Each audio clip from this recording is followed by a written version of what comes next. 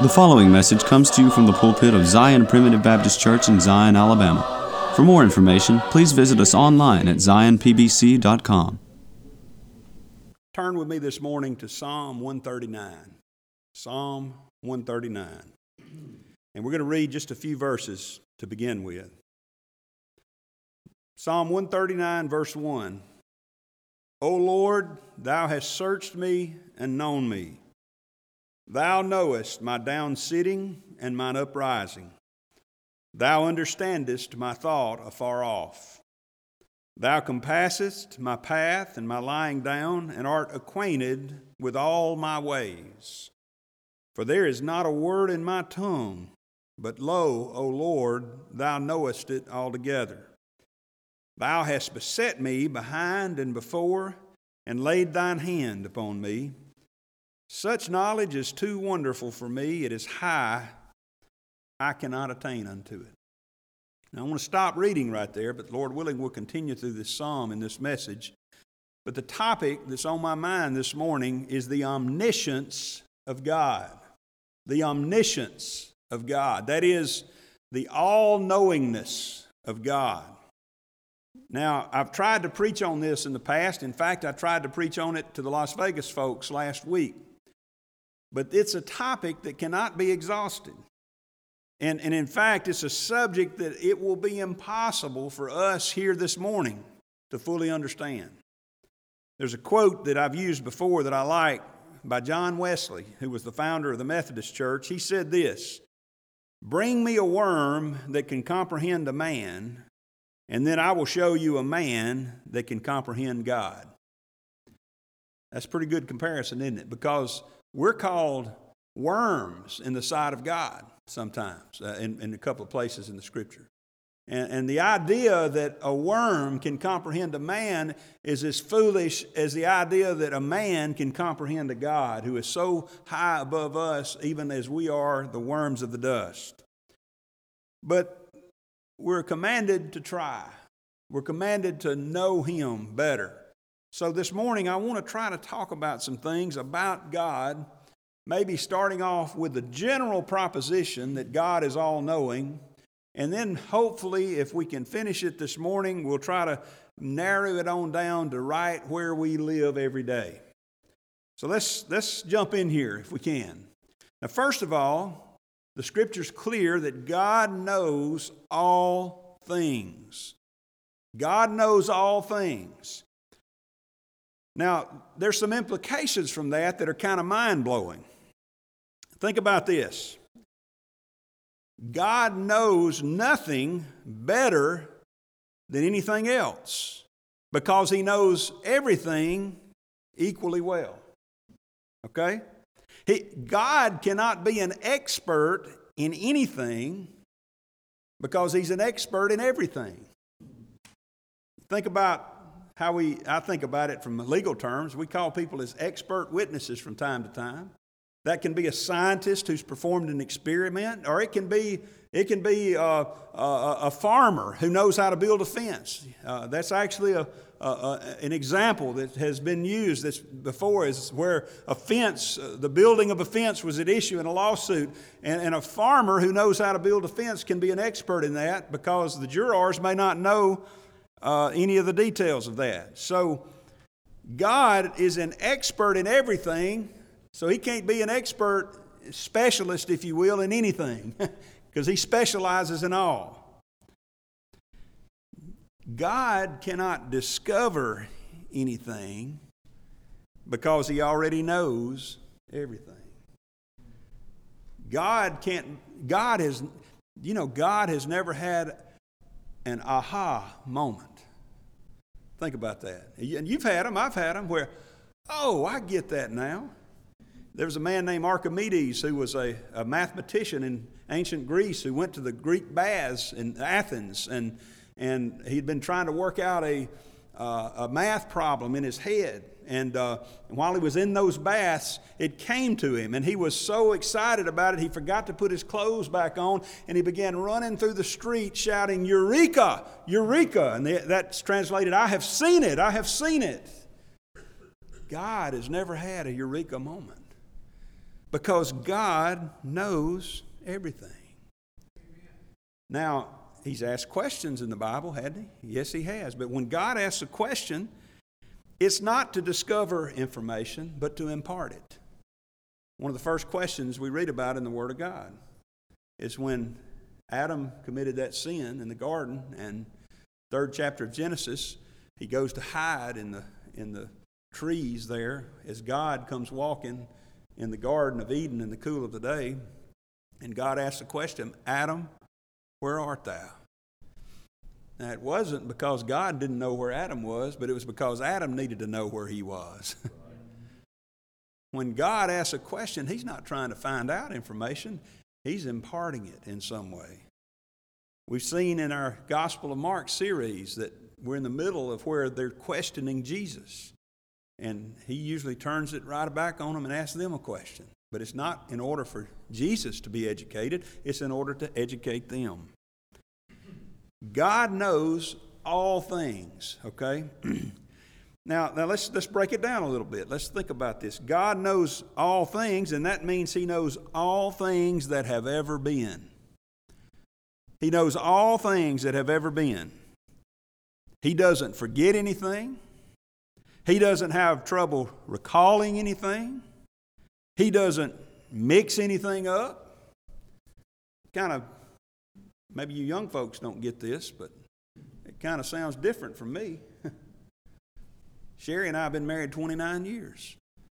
And we generally agree on how it was that we got together and started dating.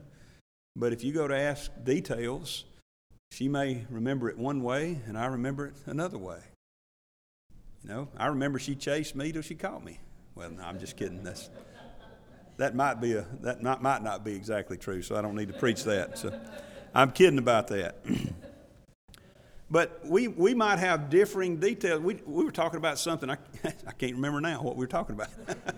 We were talking about something the other night, and I said, didn't this happen? She said, well, I thought it was this, and I can't remember.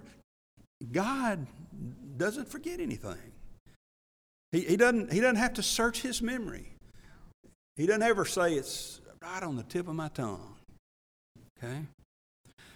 Look with me just to look at some scriptures to back some of these things up. I don't ever want it to just be my statements that you rely on. We need to rely on what Scripture says. Look over in Isaiah chapter 41. I don't want to go in too much here because we don't have time this morning, but I do need to lay a little groundwork.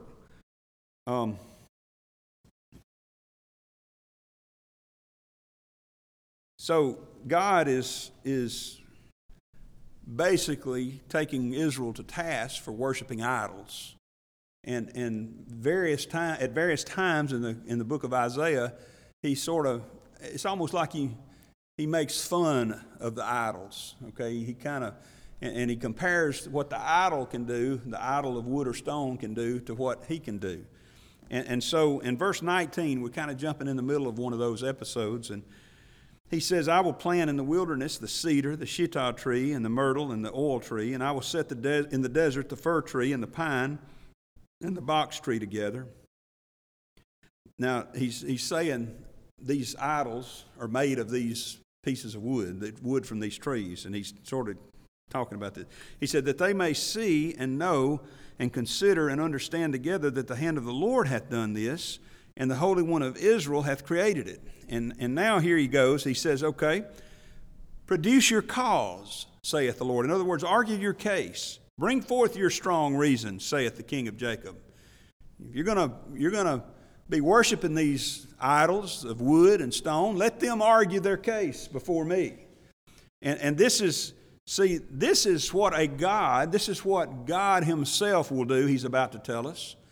And if they're really gods, they'll do this too. He says, let them, verse 22, let them bring forth and show us what will happen.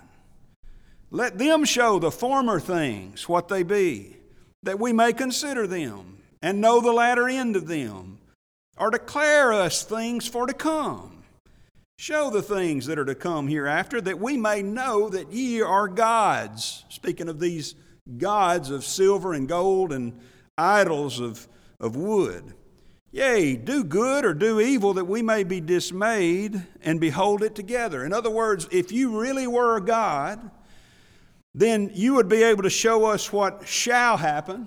You would be able to tell us what has happened, and you'll be able to make predictions that will come true. And he says in verse 24, behold, ye are of nothing, your work of naught. An abomination is he that chooseth you. And see, what he's doing there is he's basically taunting these non-gods, these idols, and saying, you're not gods because you can't do this. And the implication is that I am God because I can do this. I do know all things that has ever been. You see, there has never been and never will be a time when anything was unknown to God. He knows all things past as if they were now present. And really, there's nothing past or present in His knowledge. You know, in one place He says He would put our tears in His bottle. Our tears will be put in His bottle. In Malachi, He talks about a book of remembrance being written about those who gather in the name of the Lord. That is, there's a perpetual presence of the things that are past before God. He knows all things that have ever been. And He knows all things that are now. He knows all things that are now. Over in Hebrews chapter 4, one of my favorite statements about the omniscience of God is found here. Hebrews chapter 4 and verse 12 talks about the Word of God being quick and powerful. And that's not the written Word, that's the living Word of God. And it's talking about how it's sharper than any two-edged sword. It pierces to the dividing of sunder of soul and spirit, of the joints and marrow, and is a discerner of the thoughts and intents of the heart. I'll come back to that hopefully in a minute, if not with this verse, with another one. But He knows what you're thinking, and He knows what you're planning to do. Before you plan to do it, He knows it. And now look at verse 13. Neither is there any creature that is not manifest in His sight, but all things are naked and opened unto the eyes of Him with whom we have to do. There's a lot of things I can hide from y'all. There's a lot of things I can hide from my family, but there's nothing I can hide from God. All things that are now, listen, Job says in chapter 34 and verse 21, His eyes are upon the ways of man, and He seeth all his goings. What a God. We can't run from Him. We can't hide from Him because He sees everything. He knows all things that are now. And then He also knows all things that will ever be. Back over in the book of Isaiah, the 46th chapter, in verse 9, it's a very familiar passage probably to most of you who believe in the sovereignty of God. And listen to what it says. Remember the former things of old, for I am God and there is none else. I am God and there is none like me. Boy, that's a lot to preach on right there, but my point is coming up in verse 10. Declaring the end from the beginning, and from ancient times the things that are not yet done, saying, my counsel shall stand, and I will do all my pleasure. Boy, there's a lot in this, but I don't want to go too deep into it because I got a lot of ground I want to cover this morning. But let me just say this. He couldn't declare the end from the beginning if He didn't know the end from the beginning. You see? Now, this is not an absolute predestination verse, by the way. God didn't predestinate the end from the beginning. He declared it. He is aware of it. He knows it. And He set the bounds from which it will not go any further. He didn't cause all things to happen that occur therein. But see, He knows all things that ever will be. In Psalm 147, in verse 5, there's so many things here, but we'll come back to it later. Psalm 147 and verse 5, great is our Lord and of great power. Certainly He is omnipotent, but is He omniscient? Does He know everything? Well, according to this psalmist, His understanding is infinite. Now, you're probably like me. You've got some areas of knowledge that you've got a pretty deep understanding of, you know. Brother Glendon's got a lot of knowledge about mechanic work, you know, and, we got others. My daddy was one of the best. He had a lot of knowledge about growing chickens and farming. Brother Mackey knows how to run a business over in Tuscaloosa. He knows tires. But my knowledge of certain things is not infinite. It's finite. I am limited. My knowledge is finite. But God's knowledge is infinite. His understanding is infinite.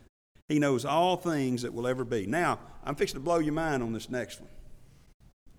And I don't want to get too far afield. Don't worry over it too much, because you can get off into philosophizing over this. But not only does God know all things that have ever been, and not only does He know all things that are now, and not only does He know all things that ever will be, God knows all things that never will be.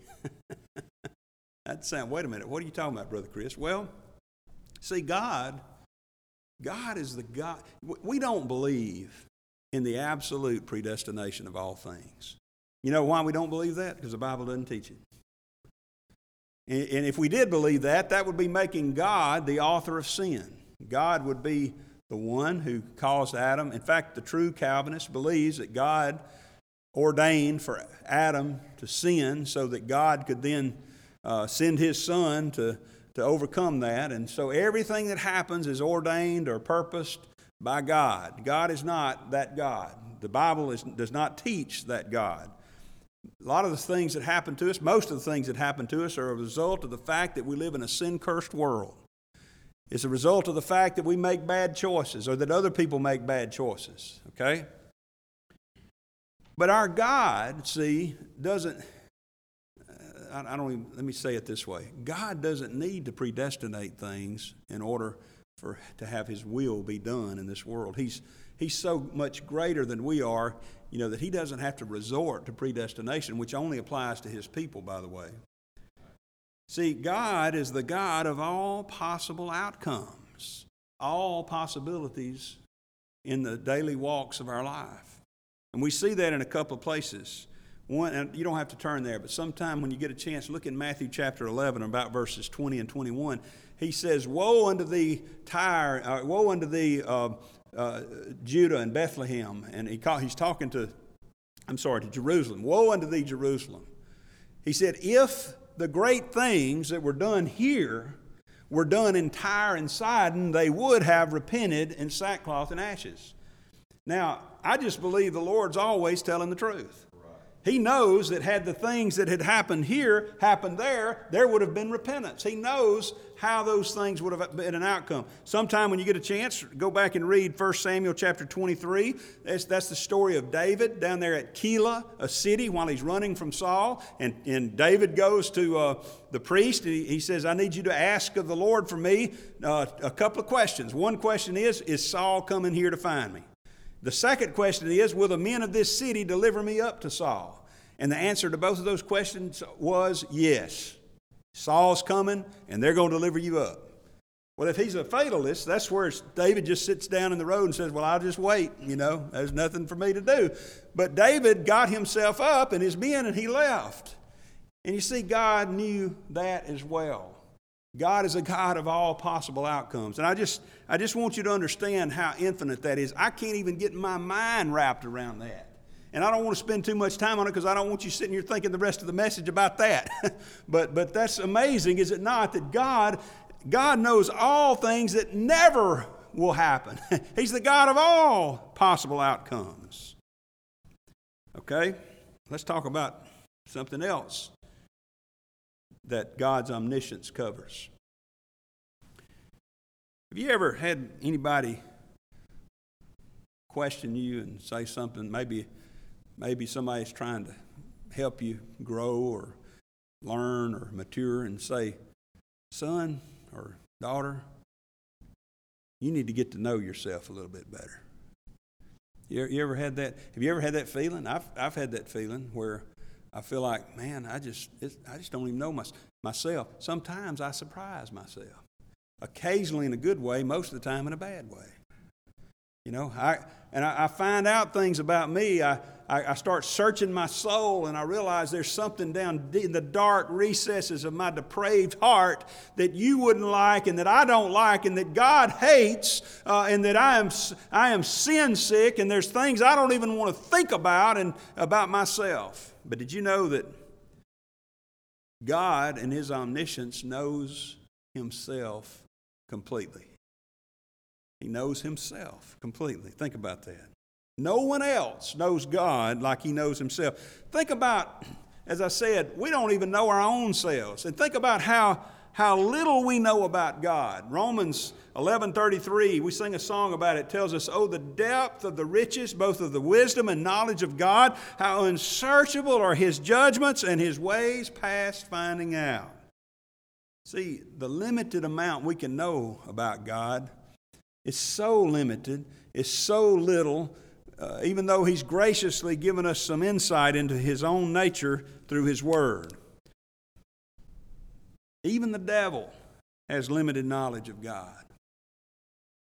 See, I don't believe the devil knew exactly what was going to happen at Calvary. I think the devil was taken aback by that.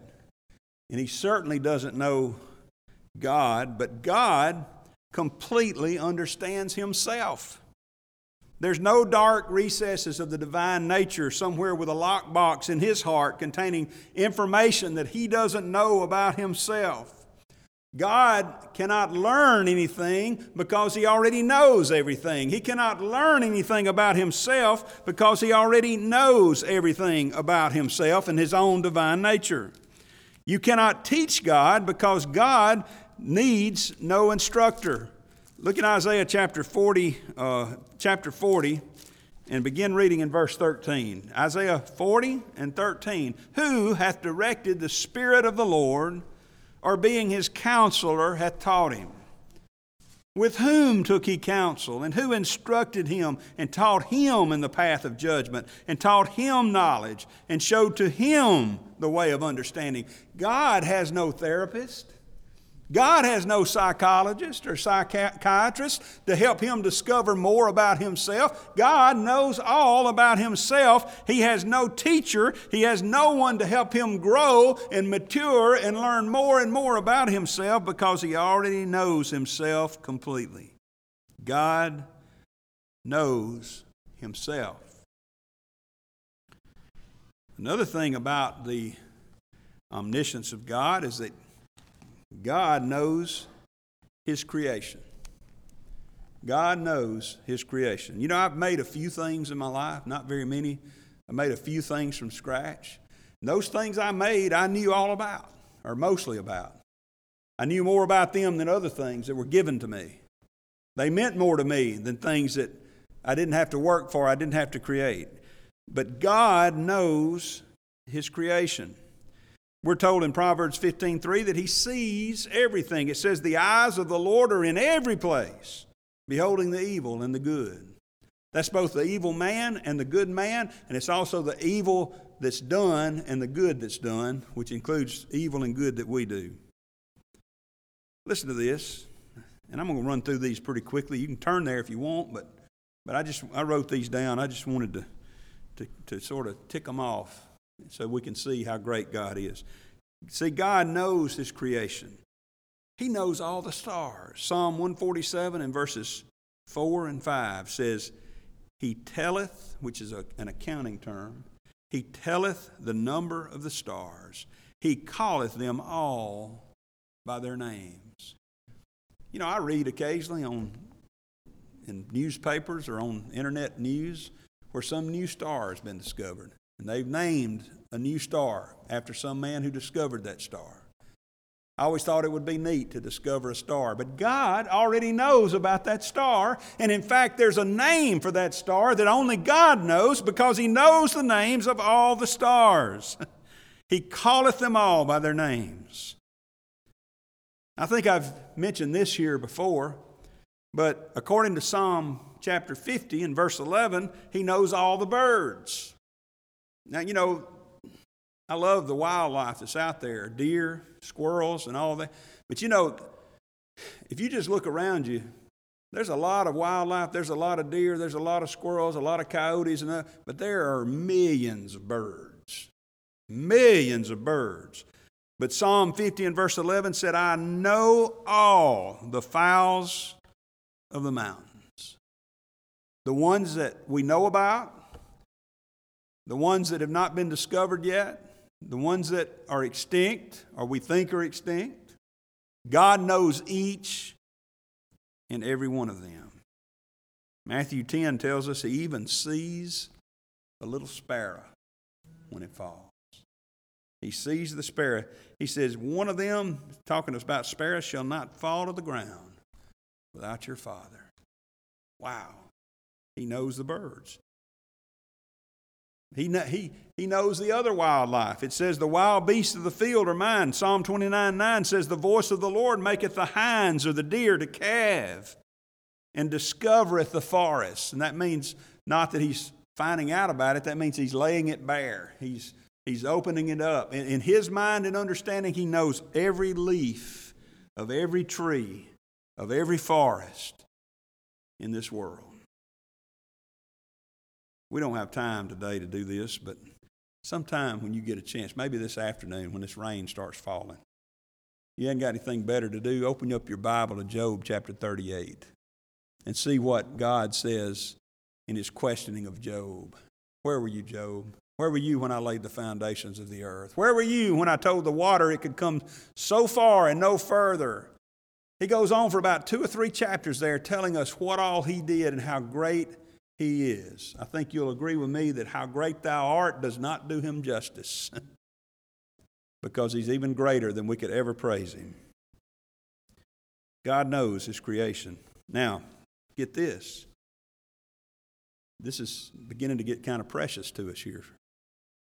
God certainly knows all things, and He knows Himself, and He knows His creation, but we're told in the Word of God that God knows every single one of His people.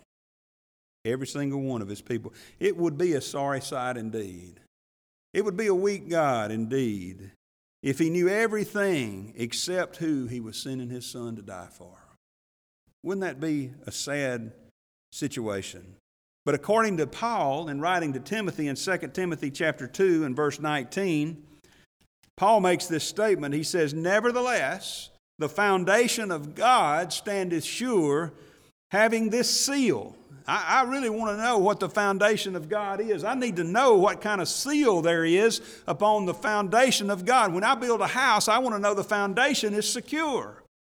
I want to know that this foundation, Brother Bob Holly came up here many, many days to make sure that the foundation here was secure, to make sure they were pouring it right so that when we built this building, it wouldn't fall down. I want to know as I stand here, Brother Buddy, that this building is built on a firm foundation. Well, beloved, it's even more important to know the foundation of God, is it not? The foundation of salvation that we have in the Lord Jesus Christ, it's even more important. He said, the foundation of God standeth sure, having this seal. What's that seal, Paul? The Lord knoweth them that are His. Isn't that amazing? Over in Isaiah chapter 53, that's the great, we call that sometimes the gospel according to Isaiah, right? The 53rd chapter, so precious. And there's a place in there, I believe it's about verse 11 maybe, where he says, where Isaiah writes this. He says, by His knowledge shall my righteous servant justify many. What's he talking about?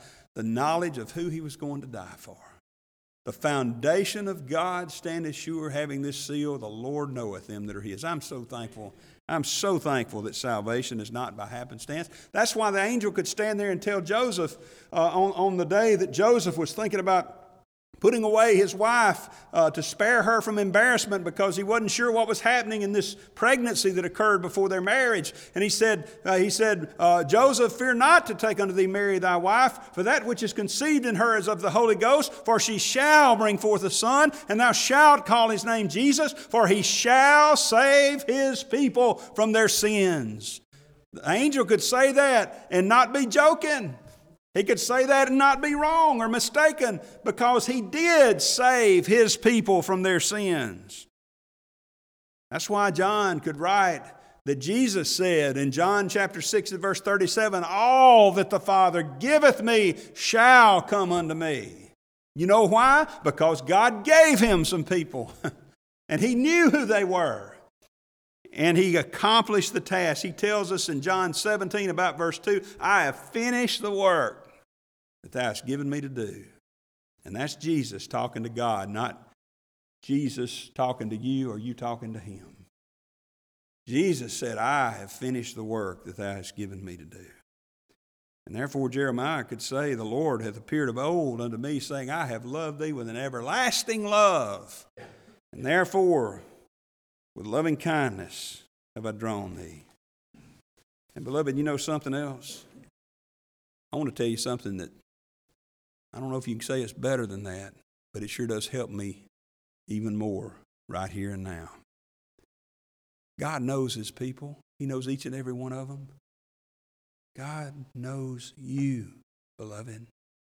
If you're one of his children, he knows you. He knows exactly. He knows you personally. He knows all about you. Now, I like to think about God saving his people, Brother Buddy, but I really like to think about God saving me. I like to think about God knowing all things in creation and all things in this world that have ever been or ever will be. I like to think about him knowing all of his people, who they are. But it really gets down to the heart of the matter when I think about he knows me in the depths of the night, in the dead of night, when I'm struggling to go back to sleep because I'm worrying and I'm upset and I'm stressed and I'm overwhelmed. I need to know that God knows me personally. See, he tells us in his word, this omniscient God knows what you're made of, beloved. Over in Psalm 103, just a few pages back, Psalm 103 and verse 14, listen to this. Psalm 103 and verse 14, for he knoweth our frame. He remembereth that we are dust. He knows what we're made of. That word frame there means our form or our purpose, or our intellectual framework. And he formed us from the dust. You know, as I said, I've made a few things in my life from scratch, so to speak, but God made us from the dust, and he knows us. He made us in his image. He created us like he wanted us to be. He tells us in Matthew 10 and verse 30 that the very hairs of our head are all numbered. Now, it's getting easier to count the hairs on my head, and maybe some of y'all are the same way, but I tell you, I still hadn't counted all the hair on my head, and I know many people that are completely bald that hadn't counted all the hairs on their head, but God knows each and every single one of them. Look at, going back to our text chapter, Psalm 139. Look at verse 14. I will praise thee, the psalmist says, for I am fearfully and wonderfully made. Marvelous are thy works, and that my soul knoweth right well. My substance was not hid from thee when I was made in secret and curiously wrought in the lowest parts of the earth. He knows what you're made of, beloved. He knows what you are. And not only that, and this can get a little scary, he knows what you're thinking. Remember what we read as we began this? He said, first part of Psalm 139, he said, Lord, thou hast searched me and known me. Verse 2, thou knowest my down sitting, mine uprising. Verse 4, just for lack of time, skip down to that. He said, there is not a word in my tongue, but, O Lord, thou knowest it altogether. You don't have to turn there, but in Psalm 44 and verse 21, he says, he knoweth the secrets of the heart. He knoweth the secrets of the heart. You have something secret that you've kept from everybody else? God knows it. Maybe it's a secret sin. He knows it. Maybe it's a secret desire. He knows it. Maybe it's a secret hurt. He knows it. Maybe it's a secret that burdens you. He knows it, you see. We're told in 1 Chronicles 28:9, the Lord searcheth all hearts and understandeth all the imaginations of the thoughts. You know, I have trouble sometimes remembering how I said something and what I meant when I said it. You ever had that trouble? As time goes by, you know, maybe at the time you meant it one way, But later on, you convince yourself that you meant it a different way. God knows. Have you ever not said something that you thought and you almost said? Well, in the sight of God, you might as well have said it, because He knows. Now, don't get me wrong. You need to hold your tongue, especially if it's something sinful or speaking in anger or something. Brother Buddy's preached to us about acceptable words quite a bit lately. And it's a whole lot better to keep it in than to offend your brother. But just understand, God knows regardless. He knows what you're thinking. He knows where you are. He knows where you are physically. He knows where you are geographically. Proverbs 15:3, the eyes of the Lord are in every place, beholding the evil and the good. You can't hide from God. Look at Psalm 139. We quit reading in verse 6 when we started this message, but let's go to verse 7. Whither shall I go from thy spirit? Or whither shall I flee from thy presence? If I ascend up into heaven, thou art there. If I make my bed in hell, behold, thou art there. If I take the wings of the morning and dwell in the uttermost parts of the sea, even there shall thy hand lead me, and thy right hand shall hold me. If I say, surely the darkness shall cover me, even the night shall be light about me. Yea, the darkness hideth not from thee, but the night shineth as the day. The darkness and the light are both alike to thee. You can't hide from God. Jonah thought he could. He ended up in the belly of a whale, but you know what? God was there. God knew where he was. He was in the belly of hell. He called that himself, and yet God was there. You can't fly to Mars or Venus or Jupiter and get away from God. He's there, you see. He's there. He knows where you are. I love the story of Hagar and Ishmael. When Hagar, let me just turn back over to Genesis chapter 16. You know, Ishmael was the illegitimate son of Abraham that he had with Sarah's permission with her little Egyptian handmaid. And of course, as those things usually do, they end up with problems. And Sarah got jealous and had Abraham kick Hagar out. And she gets out into the wilderness, out into the desert. Back in Genesis 16, we'll skip most of the story, but we'll come down to the point where after Hagar had run away from Sarah, the angel of the Lord found her by a fountain of water in the wilderness and stopped and talked to her and told her to go back. She was out there where nobody, she thought, knew where she was, but God did. Look at verse 13. And she called the name of the Lord that spake unto her, Thou, God, seest me. For she said, Have I also here looked after him that seeth me? And wherefore the well was called Beer Lahai Roi. Behold, it's between Kadesh and Bered. And that word there literally means, in verse 14, Beer, the word Beer, or beer, is the word for well. Beersheba, you've heard of those places like that. That's talking about a well at Sheba. And here this well, Beer Lahai Roi, is the well of him that liveth and seeth me. She couldn't go anywhere. She could get away from Sarah, she could get away from Abraham, but she couldn't get away from God. I like that little story. That means that in the wilderness, wherever we are, God knows where we are. And you know, He knows where you came from. He knew you before you were you. We've already read in verse 14 and 15, or begin in verse 13 of Psalm 139, Thou hast possessed my reins, Thou covered me in my mother's womb. He knew you before you were you. He said, I will praise thee. He goes on to say in verse 15, My substance was not hid from thee when I was made in secret and curiously wrought in the lowest parts of the earth. He knew you before you were brought forth. He tells Jeremiah, Before I formed thee in the womb, I knew thee. And before thou was brought forth, I sanctified thee to be a prophet for me. He says, My substance was not hid from thee. He knew you before you were you. He knows where you came from. And praise God, He knows where you're going. Look at verse 16. Verse 16 of Psalm 139. Thine eyes did see my substance, yet being unperfect, and in thy book. Now this is amazing. This will blow your mind right here. Now remember, this is his substance before he was formed. Okay, this is before he became who he was, this psalmist here.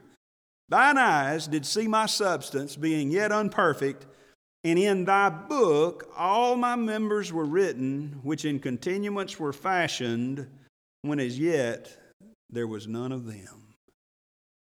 You know your life story? God already knew all about it. Now don't let's get too far afield here, but I want to say that doesn't mean God caused it. God didn't make you steal that penny or lie to that teacher or whatever it may be that you've done. God didn't make you do that, but God knows all about it. And he knew all about it before you were ever formed in the womb. He knows where you're going. And this is maybe the sweetest thing as we bring this to a close. Praise God because of his omniscience, because he knows all things, because he knows his creation, because he knows who his children are, and because he knows you as his child. He knows what you're facing. He knows what you're facing, child of God. Listen to what Proverbs chapter 15 and verse 11 says. Listen to Proverbs 15, verse 11. Hell and destruction are before the Lord. How much more then the hearts of the children of men? In other words, if hell and destruction can't hide from God, if he knows all about hell and destruction, how much more does he know about the hearts of his children? Hell is that Hebrew word Sheol, which refers to not just the grave, although that's part of it, but also the underworld. Hell, that as we know it. And then I like that word destruction. That word destruction there is the Hebrew word abaddon. Now, to some of you Bible readers, that'll be a familiar word, because over in the book of Revelation, chapter 9 and verse 11, you're going to see that word transliterated. Translated is when it takes a word and puts what that meaning of that word is into a different language. So this word here is translated. The King James Bible is translated from Hebrew and Greek, and in one place, a couple places, Aramaic, and the meanings are put in English, okay? Transliterated means you take the word and literally bring it over as that word. For example, manna. Manna is not normally an English word. It's the Hebrew word manna. And yet they bring it over into Greek as M-A-N-N-A, and they bring it over in English as M-A-N-N-A. So it's transliterated, and it means something now, of course, to us, but it wasn't originally an English word. Well, this word abaddon, A-B-A-D-D-O-N, was not originally an English word, but you read about Abaddon being the one who is leading the forces of evil and wickedness over there in the book of Revelation. And literally what that word is transliterated from Hebrew Abaddon to Greek Abaddon to English Abaddon, and it means ruin or destruction. It means and it actually refers to the prince of the dark regions over there in Revelation. And you know, think about this. In other words, God is saying, I know all about hell. Did you know God created hell? The devil didn't create hell. We sometimes talk about it being a devil's hell, but it's not a devil's hell, it's God's hell. It's been created by God for the devil and his angels and those who are not children of God, you see. It was created by God. God knows all about it. God knows all about destruction. God knows all about these things. Sometimes we say we are experiencing hell on earth, and we may be getting a little taste of it, but really we don't know what we're talking about. Right. But God does, because he even knows real hell. And Abaddon, destruction. You know, death is probably the scariest thing we face, isn't it? I mean, that's really our greatest fear is dying and death. You know, that's why we work, to make money so we don't starve to death. That's why we get nervous sometimes when we get on the roads and maybe get in crowds where there's some rough-looking characters and that sort of thing. But, you know, death doesn't bother God at all. Now don't misunderstand me. Death is an enemy. He hates it, and he didn't bring it. But God's not perturbed by it at all. One of the things that always kind of just made me kind of cringe is the idea of a burial at sea. You know, when on those ships, especially in years past, centuries ago, when they'd cross the Atlantic coming to America, there'd be people that would die on those ships. And they wouldn't keep the bodies on the ship because the decomposition would be a health risk. And they would take that body, wrap it up, weight it down, and cast it into the sea. And that just, you know, the thought of that body going down into the bottom of the ocean, a mile down, and ultimately being eaten by the fishes or just decomposing. It just, when I was a kid, that kind of bothered me. You know, it doesn't bother me now to think about that. You know why? Because God knows all the burial places. You know, there were people on 9/11 that were obliterated.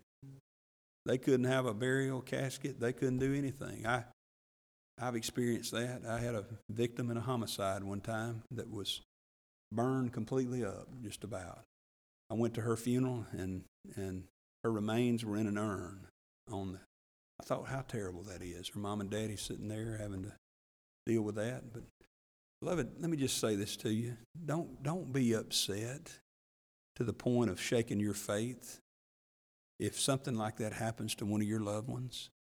There's no telling what condition these old bodies may get in before death. But I tell you what, God knows every atom of their existence. God knows the place where every atom of their dust resides to this day. And one day, He alone knows where Moses sleeps.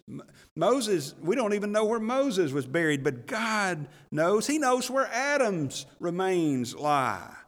The whole realm of the dead lies open before the Lord. Man, a God like that, I can trust my daily walk to. How about you? I believe I can live with that. He says in Psalm 31 and verse 15, my times are in thy hands. That word times there, I like that.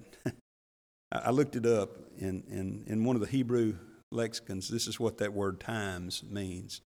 It's a whole bunch, the Hebrew definitions, they'll have a bunch of different aspects of it that they'll list. That's what I like about some of these lexicons. So the word times can mean a proper time, a certain time, a longer time, a happy time, an unhappy time, every time. All times, beloved, are in His hands. All times. As we bring this to a close, bring it to a close here from Psalm 139. After saying all of this about the great omniscience and knowledge of God, look at verse 17. How precious also are thy thoughts unto me, O God. How great is the sum of them. If I should count them, they are more in number than the sand. When I wake, I am still with thee. There's coming a time when this old world's going to be rolled up like a scroll. It's going to be burned up like with a fervent heat. That sounds pretty scary, doesn't it? But not when you know the God who knows everything. We hadn't even talked about His omnipotence, His all-powerfulness. We've just talked about His all-knowingness today. He knows where all of us are. And when I lay down in death, though my body be returned to the dust that it was formed from, yet God knows exactly where I am. And when His trumpet blows, when His resurrection day comes, He will gather it back together, the dust that no man can bring together. None of us can do it, but God can bring it together, and we'll do that. And will bring us home to be with Him. Praise God for our great and wonderful, all-knowing God. We thank you for listening to today's message. For more information, please visit us online at zionpbc.com.